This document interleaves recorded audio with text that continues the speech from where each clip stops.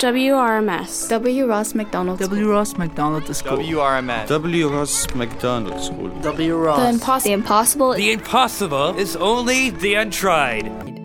You're listening to The Impossible is Only the Untried, a prologue performing arts podcast that shares findings that are being discovered and questions that are being asked when we think about how to make performing arts more accessible to youth from the low vision and blind community. And a big thank you to our partners at the W. Ross Macdonald School for the Blind as we continue working with their students to help us navigate these questions. My name is Mandy E. McLean.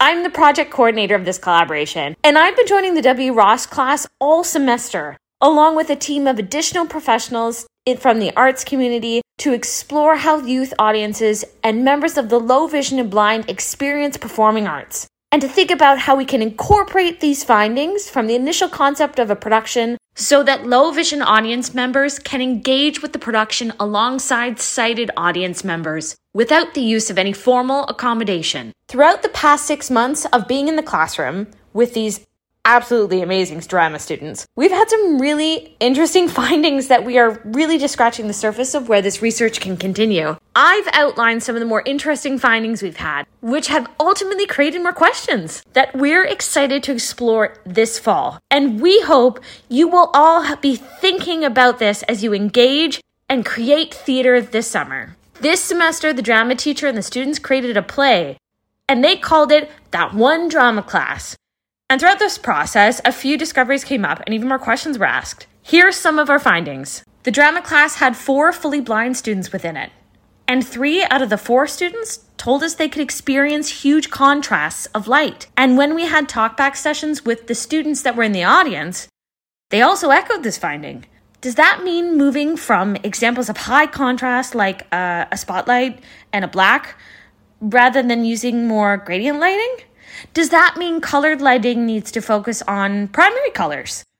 How do we incorporate something like that in theater? For this production, the students inherited superpowers after the collapse of their school's theater. A question we had was, how can a visually impaired person associate sound with action or give sound meaning? So we created a sound for each of their superpowers.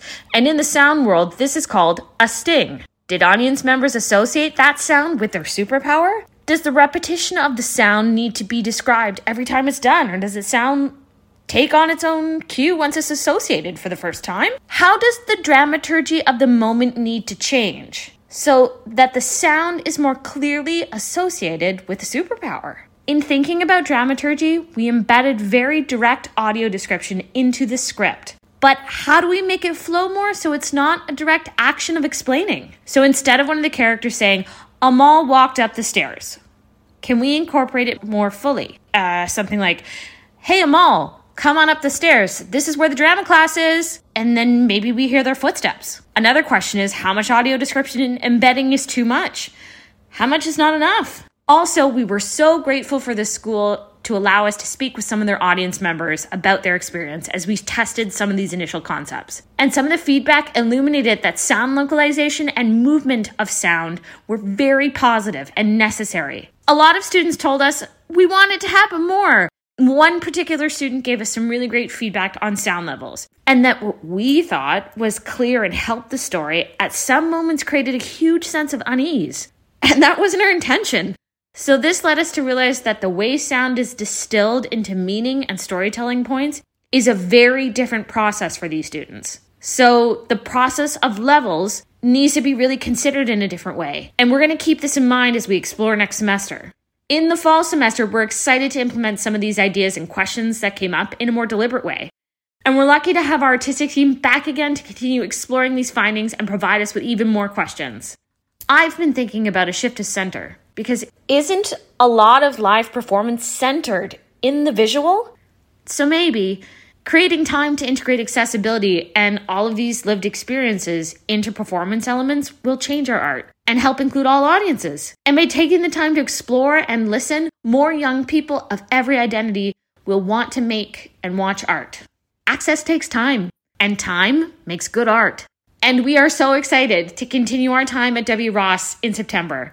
I encourage all of you to come up with your own questions and theories, and if you're interested in exploring more, please reach out to Prologue to continue this conversation. Join us this fall as we embark on phase 2 of our project and learn more. Visit www.prologue.org or on social media at Prologue Arts. I'm going to leave you for the summer with the trailer of the students at W. Ross that they created for their production of that one drama class. And remember, the impossible is only the untried. Did you hear about that one drama class? I remember what happened that day in that one drama class. I still can't believe it. That one drama class. That drama class was literally amazing. It was pretty fun. It was something else. Yeah, I remember that one drama class. Everything went crazy. Of course I do. I was there. What a day. Everything went crazy, and then there was that, Stop it!